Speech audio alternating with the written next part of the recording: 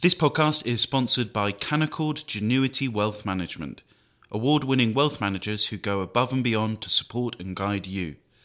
Visit candowealth.com to start building your wealth with confidence.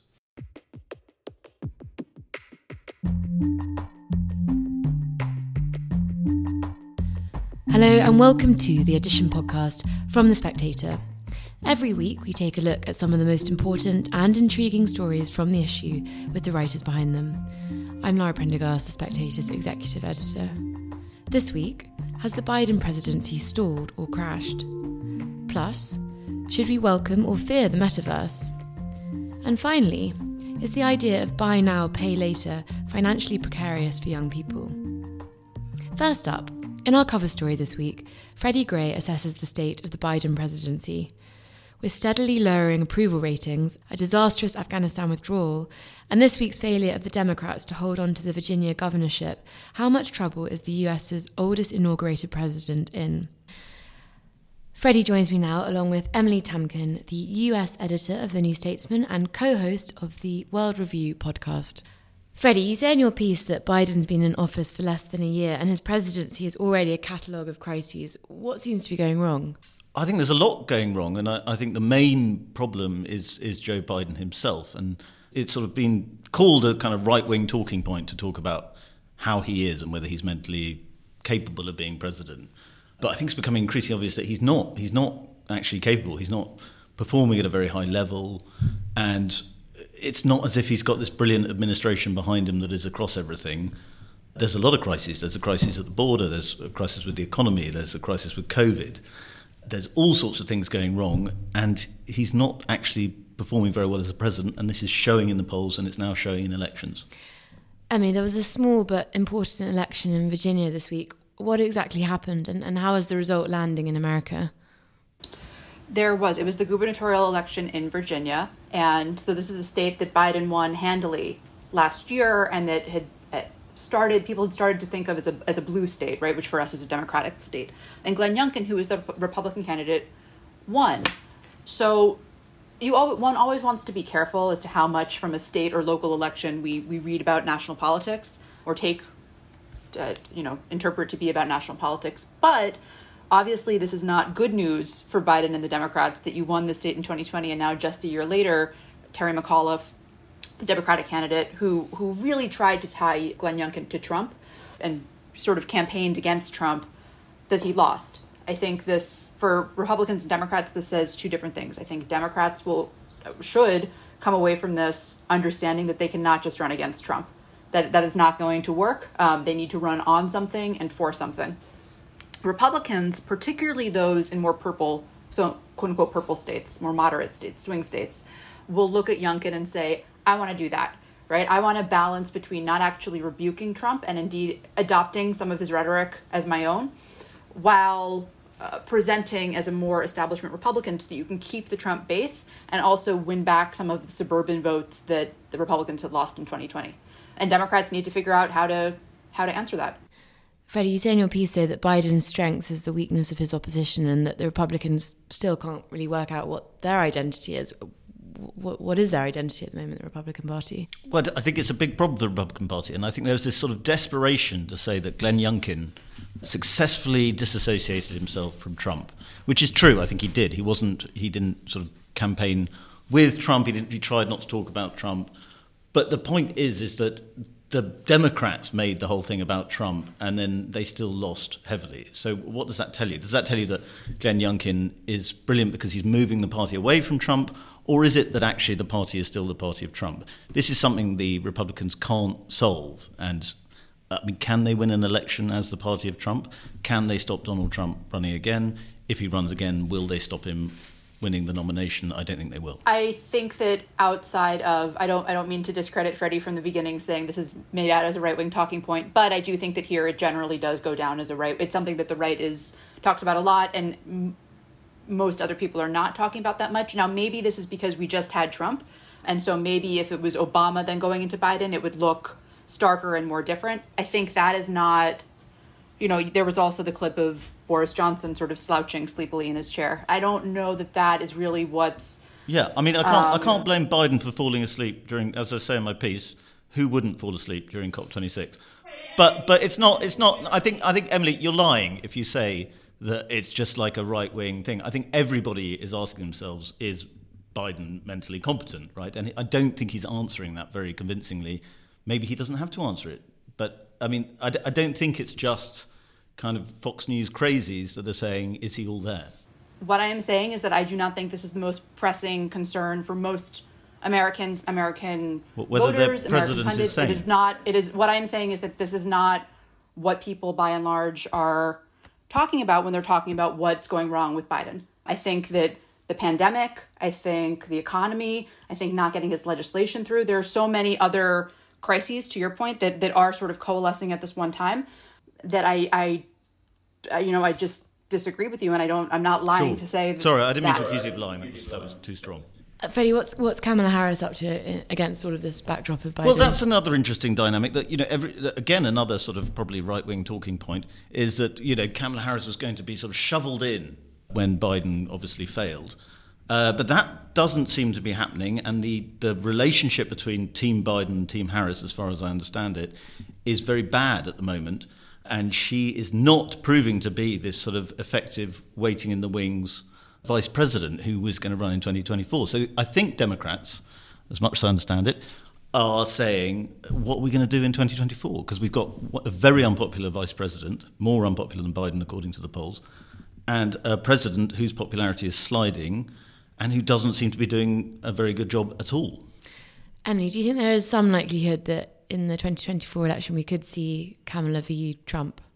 Maybe, but I also think that if she runs again, I don't think that it's counted. I think that she could be primaried or have Democratic opponents against her. I actually don't think the idea that she's not popular is a right-wing talking point at all. I think that that's pretty well established and well accepted that she's struggled in this role of vice president and sort of struggled with how to present herself, what her issues are. She's been given a slate of tremendously difficult issues, given the border, was given voting rights, was space, is now being sent off to France to smooth things over with Macron. So she's been given like quite an ambitious, some might say the most ambitious and significant issues, and not surprisingly has not managed to solve them. Don't you reckon, Emily, if you wanted to smooth something over, I think Kamala Harris would be one of the last people I would send to smooth something over? I don't see that she's going to make it. How to put this?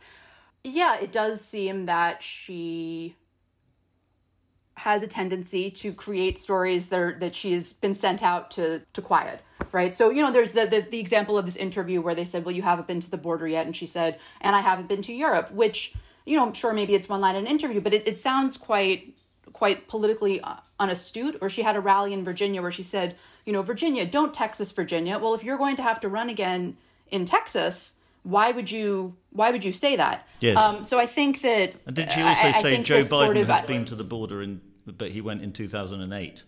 I mean, I just think my point is that I don't think that she is sort of the heir apparent of the Democratic Party, which maybe some thought that she was when she was selected to be his running mate. I think we agree on that, yeah. Freddie, one of the points you make in your piece is that voters maybe thought that Joe Biden wasn't going to have much truck with critical race theory, but actually it seems to be the case that it is becoming more kind of prominent as a discussion point in American politics. What exactly is critical race theory, and how is that being kind of pushed through by Biden? It's just one of these things. Again, I hate to keep saying right-wing talking point, but it is one of these things where Fox News, whatever, Tucker Carlson says they're bringing critical race theory into schools, and Democrats say, no, that's rubbish, that's made up, it's fake news. And it turns out it is actually happening, and parents get upset about it, and everyone's like, well, it's actually racist to be concerned about critical race theory.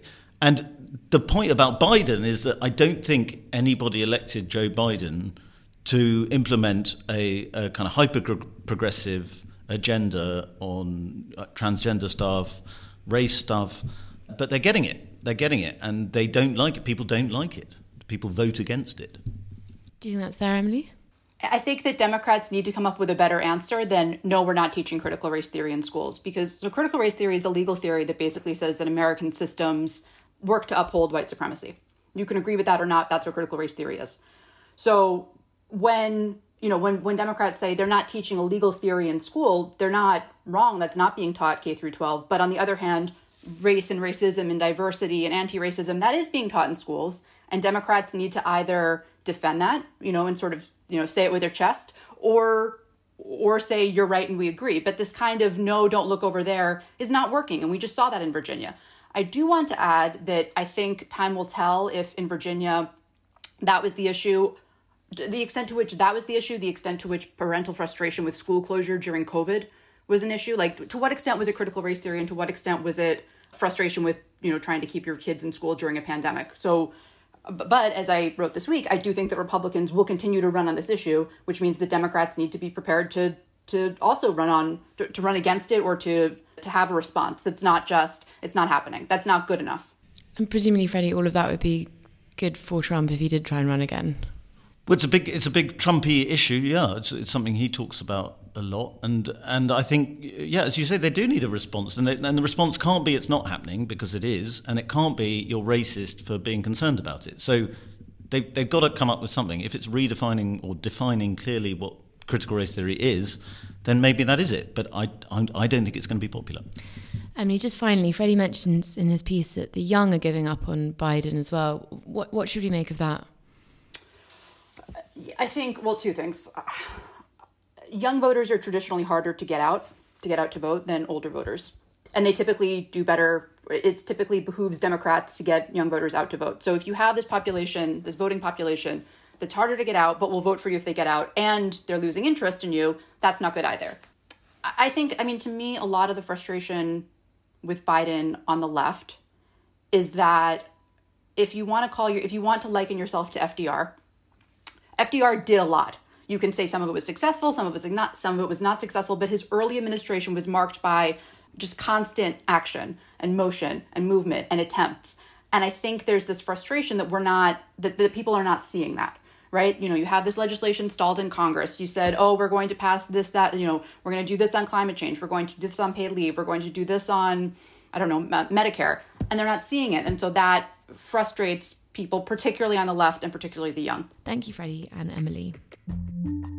The Spectator magazine combines incisive political analysis with books and arts reviews of unrivalled authority.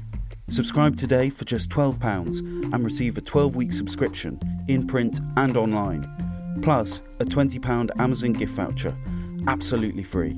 Go to spectator.co.uk/voucher. Next up, Kit Wilson writes in The Spectator this week about Facebook's new venture into the metaverse, a concept that most of us probably hadn't heard of until last week.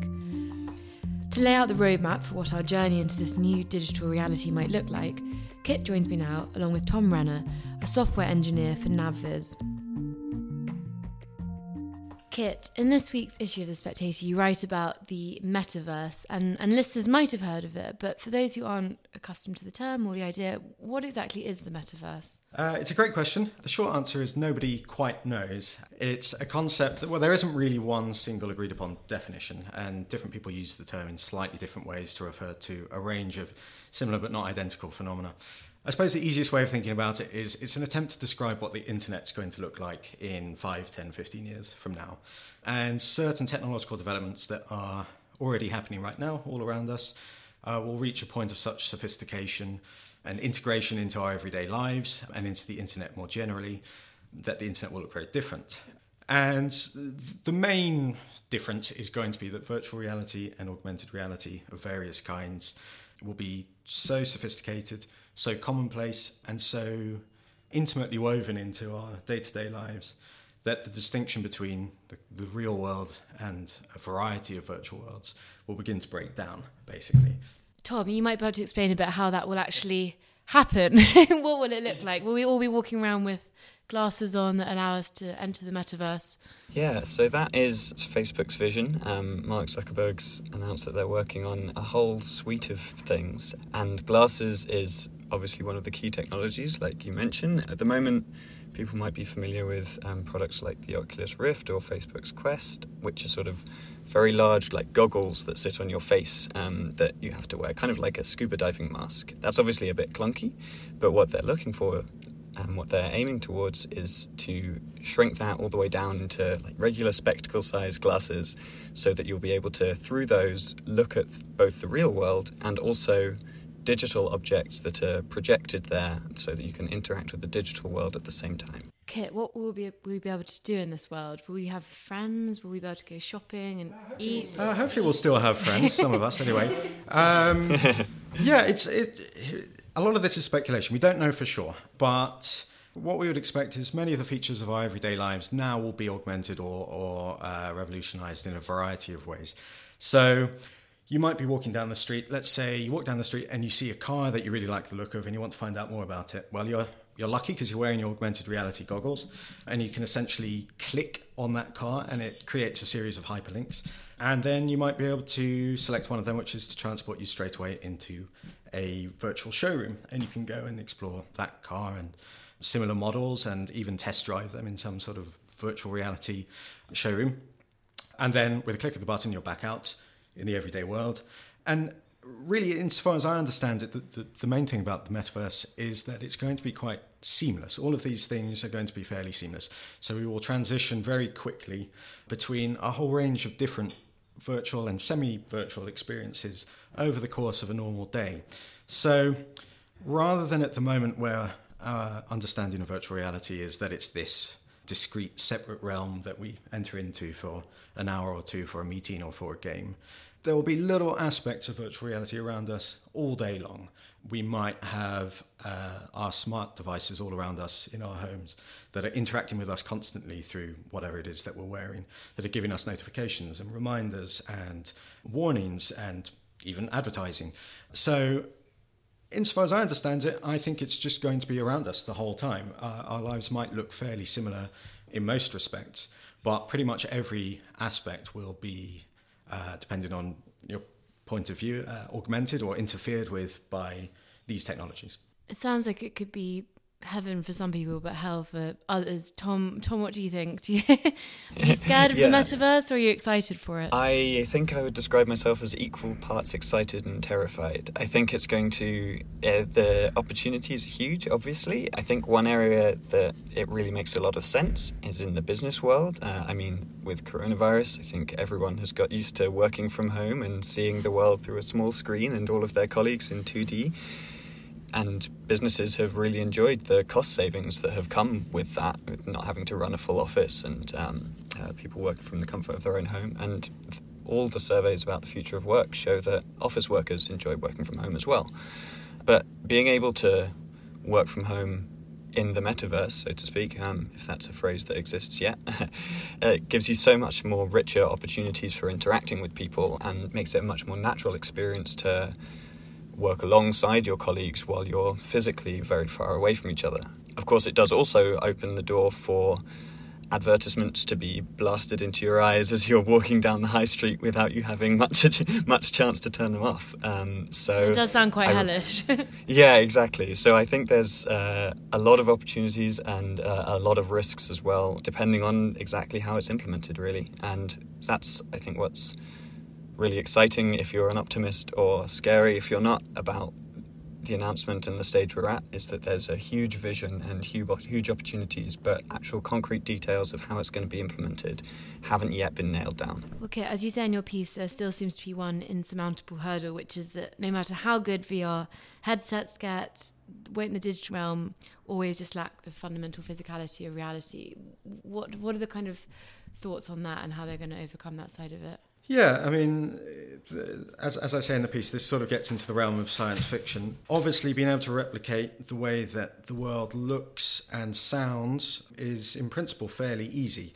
Being able to replicate sensations, subjective sensations like taste and smell and so on, is, in principle, a lot more difficult. There could be a number of partial or whole solutions to that. A kind of slightly clunky workaround would be, let's imagine you go for a virtual drink with someone in a virtual pub, and there's the obvious problem of, well, how do you get a drink? Well, what you do is you order, and a drone delivers you a pint of beer in 20 seconds. So, okay, you can't quite replicate the experience of the bartender there actually putting the pint in front of you, but you can actually have a drink, and therefore you will actually be able to taste whatever it is that you want to drink. Obviously, that's only a part solution. I suppose, depending on what you think is physically possible, we might reach a point where you could have neural implants that essentially trick the brain into perceiving sensations that aren't caused by anything in the immediate environment. So you might essentially just have a pint of water in front of you, but with a click of a button, you can trick your brain into thinking that it tastes like beer or gin or wine or anything else. There are debates about how feasible that actually is. And as I say, that's kind of at the extreme end of the predictions about the future. I don't know, I'm slightly skeptical about that. But it might be possible in the very long term that we can supplement the kind of visual and oral aspects of virtual reality with things that actually trick us into subjective sense experience. Tom, you work for NavViz, which creates software and machines that do accurate 3D modelling of three-world spaces. How would that feed into the metaverse? Is that going to be a kind of key component of the metaverse? Well, I think seamlessly integrating these digital and real spaces is obviously going to be a key component of it. And in that sense, I think there's an amount of overlap of, we bring physical spaces into the digital world. And the metaverse is trying to bring, I guess, physical people into the digital world. So you can see how they might mesh together. I think it's exactly right in that the physical experience is going to be a real challenge. It's a common problem that they're having at the moment with AR headsets is motion sickness can occur where basically you can't quite render the image of the digital world in the way that your eyes expect to see it. We're not quite as good at tricking the brain into thinking something's really there as we would like to be. And there's also cases where you have to create a physical model of a person, and so that, if you're trying to pick something up, you have to assume where a person's hand is in the digital world. And there's cases where differently abled people or people of different body shapes have found that where their body is in the real world does not match where it's expected to be in the virtual world. And it's created problems for accessibility, like even just simple things like walking through narrow spaces in virtual games. If you have a larger body type, that has been a problem. Women have found that the default model is male, and so all of a sudden their breasts don't exist in the virtual world, or other such embarrassing issues. So I do think that the physical part of things is going to be a real problem here. Kit, do you think there could be moral issues that arise in the metaverse? Yeah, undoubtedly. I mean, with any technological development, there are going to be new moral issues and very old moral issues. I mean, continuations of long-standing problems that humans have struggled with for as long as we're aware. There are obviously all sorts of problems, and predicting all of them is difficult, but it doesn't take that much imagination to foresee problems to do with privacy of people's data, how that might be used by companies, by, let's say, authoritarian governments who find it very handy that they can track exactly where you are in the metaverse at any particular moment. There could be all sorts of unforeseen consequences for things like the high street. It might be that if we find ourselves so comfortable with using virtual replicas of things like, let's say the experience of shopping, it might be that shops get to a point where they no longer actually want to have physical stores anymore. They want to encourage people to go into virtual stores and try things on their digital replica bodies, and then eventually deliver the clothes by drone or something. So it could have all sorts of sort of social consequences for things like the high street. But then there's also the basic issue that I touch on in the piece of our own sort of internal privacy, our own sense of being ourselves and not being interfered with or disturbed with by the external world. And obviously that's a utopian ideal in a way. We are always being disturbed by people outside us. And it's become more of a problem with the rise of smartphones, and we feel, or at least most people recognize that the way they think about reality has changed, that they always feel on demand or connected to this network from which they can never quite opt out. I can't see any way that the metaverse wouldn't make that worse. I can't see how we're going to be embedded in this endless series of virtual realities without them essentially invading that kind of inner mental space that we all cherish. So, yeah, we don't yet know, and Tom hinted at the problems of motion sickness. At a psychological level, we don't know quite what's going to happen to the human brain when we really do feel like whatever environment we're in is completely real. No one has yet experienced a virtual reality experience that is that lifelike. And that could have all sorts of consequences on the way that we experience reality. But I certainly think that there are a lot of reasons to be pretty worried about it, as I am. And Tom, just finally, obviously Facebook has was trying to rebrand now as Meta. When do you think Metaverse sort of might become a reality, or is it already a reality? Can people be on the Metaverse already? So I suspect that we'll see something like a stage rollout of what Facebook thinks of as the Metaverse. What I thought was striking about the announcement was that they announced an ambition.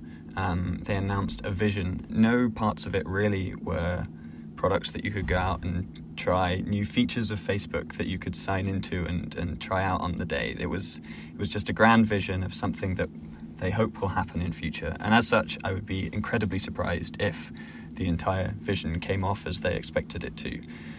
I will say that I'm expecting there to be areas that certainly happen. I know Google is also looking at things like, rather than Zoom calls coming through a screen like we're doing now, instead being able to project holograms of if you sit in a certain seat, you can be projected into a room as a certain size.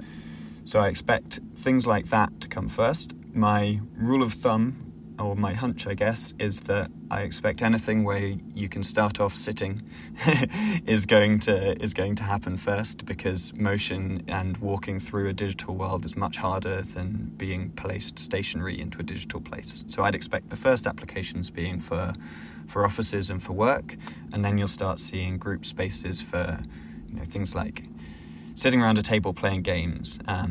Maybe if Amazon's delivery if it catches up with pub service, the pint that Kit was mentioning. In my local pubs, maybe that's not so hard. But I think, anything that involves walking through a digital world will be much harder. But placing yourself stationary into one is something that I think is technologically possible. Kit and Tom, thank you for joining. Just a quick interjection here. If you're enjoying this podcast, we have a host of other podcasts available, including Table Talk, which I host with Olivia Potts. It's released every 2 weeks, and we're always joined by an interesting guest who tells us all about their life through food and drink. All the links are available in the description. Finally, our own Gus Carter has been exploring the new Swedish-born app that's blowing up with the youth, Klarna. On the face of it, it seems to be just a modern replacement for a credit card, with some gifts thrown in. But could this buy now, pay later model have some unexpected consequences for its users?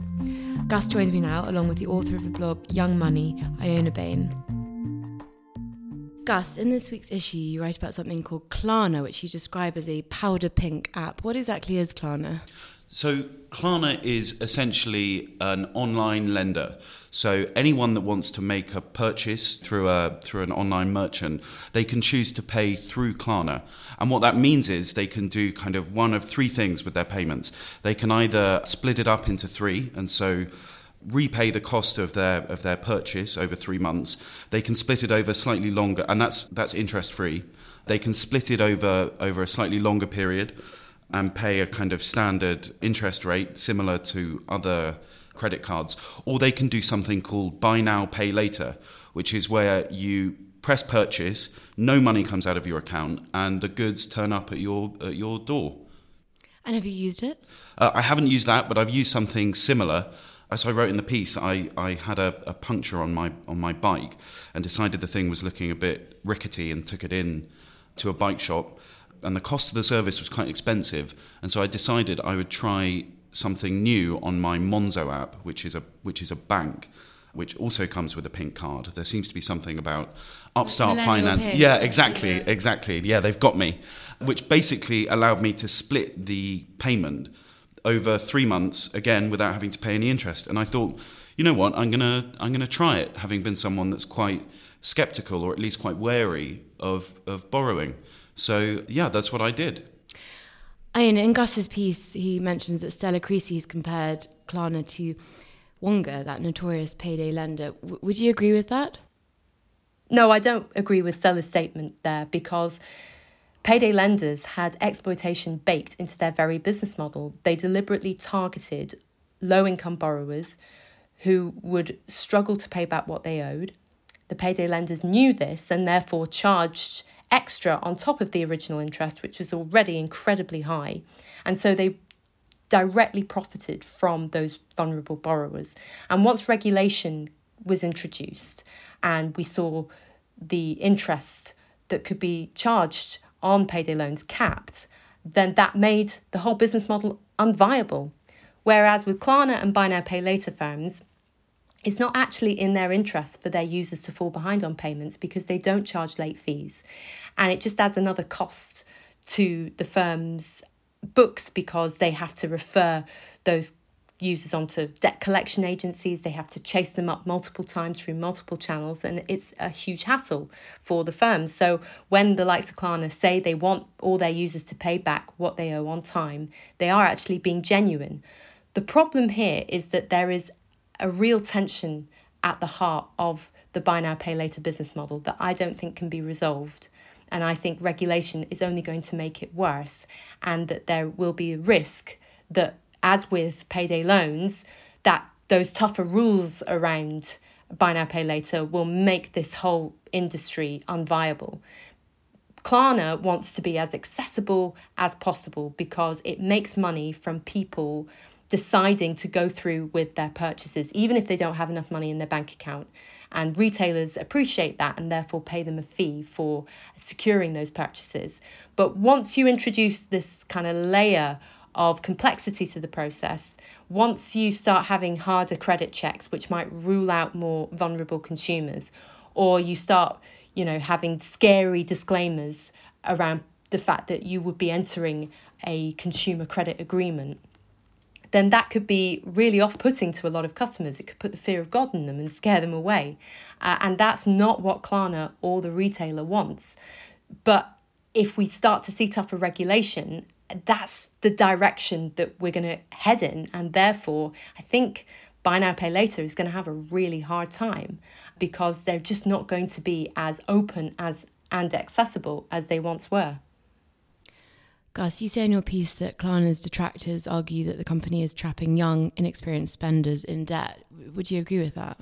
No, I don't necessarily think, like Iona said, I don't think their model is predicated on the idea of trapping people in debt. But I think where Iona's right is their aim is to try and speed up the payment system to such a degree that you don't even think about it. It's just a kind of click of the finger and your order's gone through. I think where I'd kind of disagree a little bit is I would say that's really on the individual to decide whether or not that's a good thing for them. I certainly find when I'm in the checkout stage of buying something online, that's normally when I actually have to make a decision. Look, do I want this, or am I just sat here late at night on my phone, bored, wanting to buy something? But I think if you took that kind of argument and you looked at old forms of buying things remotely, so when people used to get kind of big magazines through of all these different products and ring someone up and hand over their bank details. Now we've moved to online. That makes things easier. That doesn't mean we necessarily don't want online purchasing. In fact, it's incredibly useful. And one of the points that Gus makes in his piece is that Klarna are using all these influencers and sort of lobbyists to kind of reinforce their business. What do you make of that? Does that suggest there's something slightly nefarious going on here? No, I just think that Klarna's whole business model is aimed at younger people. So they have to deploy influencers to normalise the product, and they will engage in lobbying like all financial firms will. And you'll see firms like Klarna regularly come out with statements like, we welcome regulation, and this is all a step in the right direction, because that's what a respectable mainstream financial firm has to do. But I think, coming back on some of Gus's points there, I do agree that we have to have a market where people can choose better, more flexible ways to pay. But my concern is firstly that a lot of people are using Klarna unwittingly, because very often when they get to the checkout, that box has already been ticked for them. So for me, that undermines this whole idea that they have a choice. It's almost like they are being cajoled into using it. And in fact, I think that the fight in the future will be to control the way that people pay for their online purchases, because we're seeing the slow death of cash and because we're buying everything online. Financial firms really want to be the gateway to our online shopping. They want to be the mediator, the middleman. And the firms that will be victors in this market will be those that we use automatically without really thinking about it. But that's a concern, because if you end up with the likes of Klarna having a monopoly over those payment options, then yeah, okay, you might be using buy now, pay later in a perfectly functional way now, but in the future, you might end up using one of their more traditional loan products that come with interest charges. And now Klarna is saying that it's going to offer the option to pay in full at the checkout. That's a novelty, because actually for a lot of us, obviously that's what we should be doing anyway. But when they present that kind of option, what they're actually saying is, well, in future, you'll be using Klarna to pay for everything, whether you like it or not. And we'll give you the option to pay in full. But, just in case you change your mind and you might want to put off paying for what you owe straight away, then you can use buy now, pay later, because who wants to settle the bill straight away? That's where these firms are tapping into something very primal and dangerous. And if I can just bring up a second point as well, quite controversial to say this, but actually young people, generally speaking, are vulnerable regardless of their socioeconomic status, simply because they haven't been out there in the world for very long. They're very often bombarded with these complex consumer commitments, and they don't fully understand what they're getting themselves into. And in my work, I've come across lots of young people who don't know or don't care that they're getting into credit and debt with Klarna. And that's really worrying. And I think that represents a generational shift in attitudes to debt, whereby, once upon a time, baby boomers had this incredible mistrust of debt and talked about putting things on the never, never. And Gus talks about store credit and catalogue credit being the big scandal of the 90s and noughties. And even millennials still have this kind of love-hate relationship whereby they know that they need debt to survive, but they're not entirely keen on it. But the younger generation of shoppers, those 18 to 25-year-olds, they're laughing about Klarna online. They know on some level it's not a good idea, but that's not going to stop them using it. I know, I'm just going to pick you up on something there. I think at one point you said some of the young people I meet just don't seem to care. Well, whose fault is that? I don't think it's Klarna's fault. I think they're offering, it might be a good service, it might not be a good service. It's really down to how the individual wants to use it. But there's a problem there in the way that people, young people especially, think about their finances. And I think it's slightly missing the mark to go after new companies like Klarna, rather than looking at why attitudes to debt and attitudes to spending have changed. Yeah, it's a really good point. But I think the difference between Klarna and, say, a traditional credit card firm is that when you take out a credit card, it is a big commitment and you know what you're getting into. And they've been around for decades. And I think that the risks of credit cards are well documented, and I don't come across that many young people who accidentally take out a credit card. It has to be a very conscious decision on their part. And then, yes, maybe they'll get into trouble with it, but they've grown up in an environment in which all those risks are very well known and well publicised. Now, you could say with buy now, pay later, it's just a young market, give it some time, and in due course, young people will also learn how to use these options in a responsible way. But I think, we were talking about this before we came on. I think there are so many different buy now, pay later options. They all come with different terms and conditions. They all operate in a different way. And it's very easy for younger people to fall foul of those options. And also, if they do fall foul of them, sometimes it might not be just because they're irresponsible. It could just be because their circumstances have changed. It could be because they've got an undiagnosed condition like ADHD, which means that they might be more disorganized with their finances. There could be all sorts of reasons why something that seemed like a good idea at the checkout can become really problematic and unravel in the space of a few weeks. Just finally, Gus, you mentioned in your piece that your parents have always said to you that if you don't have the money for something, you don't buy it. What do they think about buy now, pay later? I don't think they know what it is. Actually, my mum texted me this morning and said, what we really taught you was that you should try and steal it if you can't afford it. Very good advice. Really good advice. No, I think to them, I mean, my dad only stopped using a checkbook about 5 years ago. To them, it's a completely kind of almost unknown world. I don't know what else to say about that. It's a brave new one. I know. What about you? What do you? I mean, for the sort of older generation? What do you think they make of all of this? Yeah, I think it's one reason why younger people are so vulnerable when it comes to buy now, pay later, because their parents are completely out of touch with this whole world and they grew up with different forms of debt. And whenever my mum talks to me about debt, she's referring to products that young people haven't really heard of. And yes, she's aware of buy now, pay later because of my work. But to her, it's a completely alien world. And indeed, this whole idea that if you want to, hold on to your money, just go and withdraw some cash from the ATM, and that's the best budgeting tool around. Well, cash at the moment, it's verboten because of what's happened with the pandemic. So I think we need to really update our frames of reference when we're talking to young people about money today. Thank you, Gus and Iona. And that's everything for this week. If you've enjoyed the podcast, as ever, if you pick up the latest issue of the magazine, you can read everything we've discussed.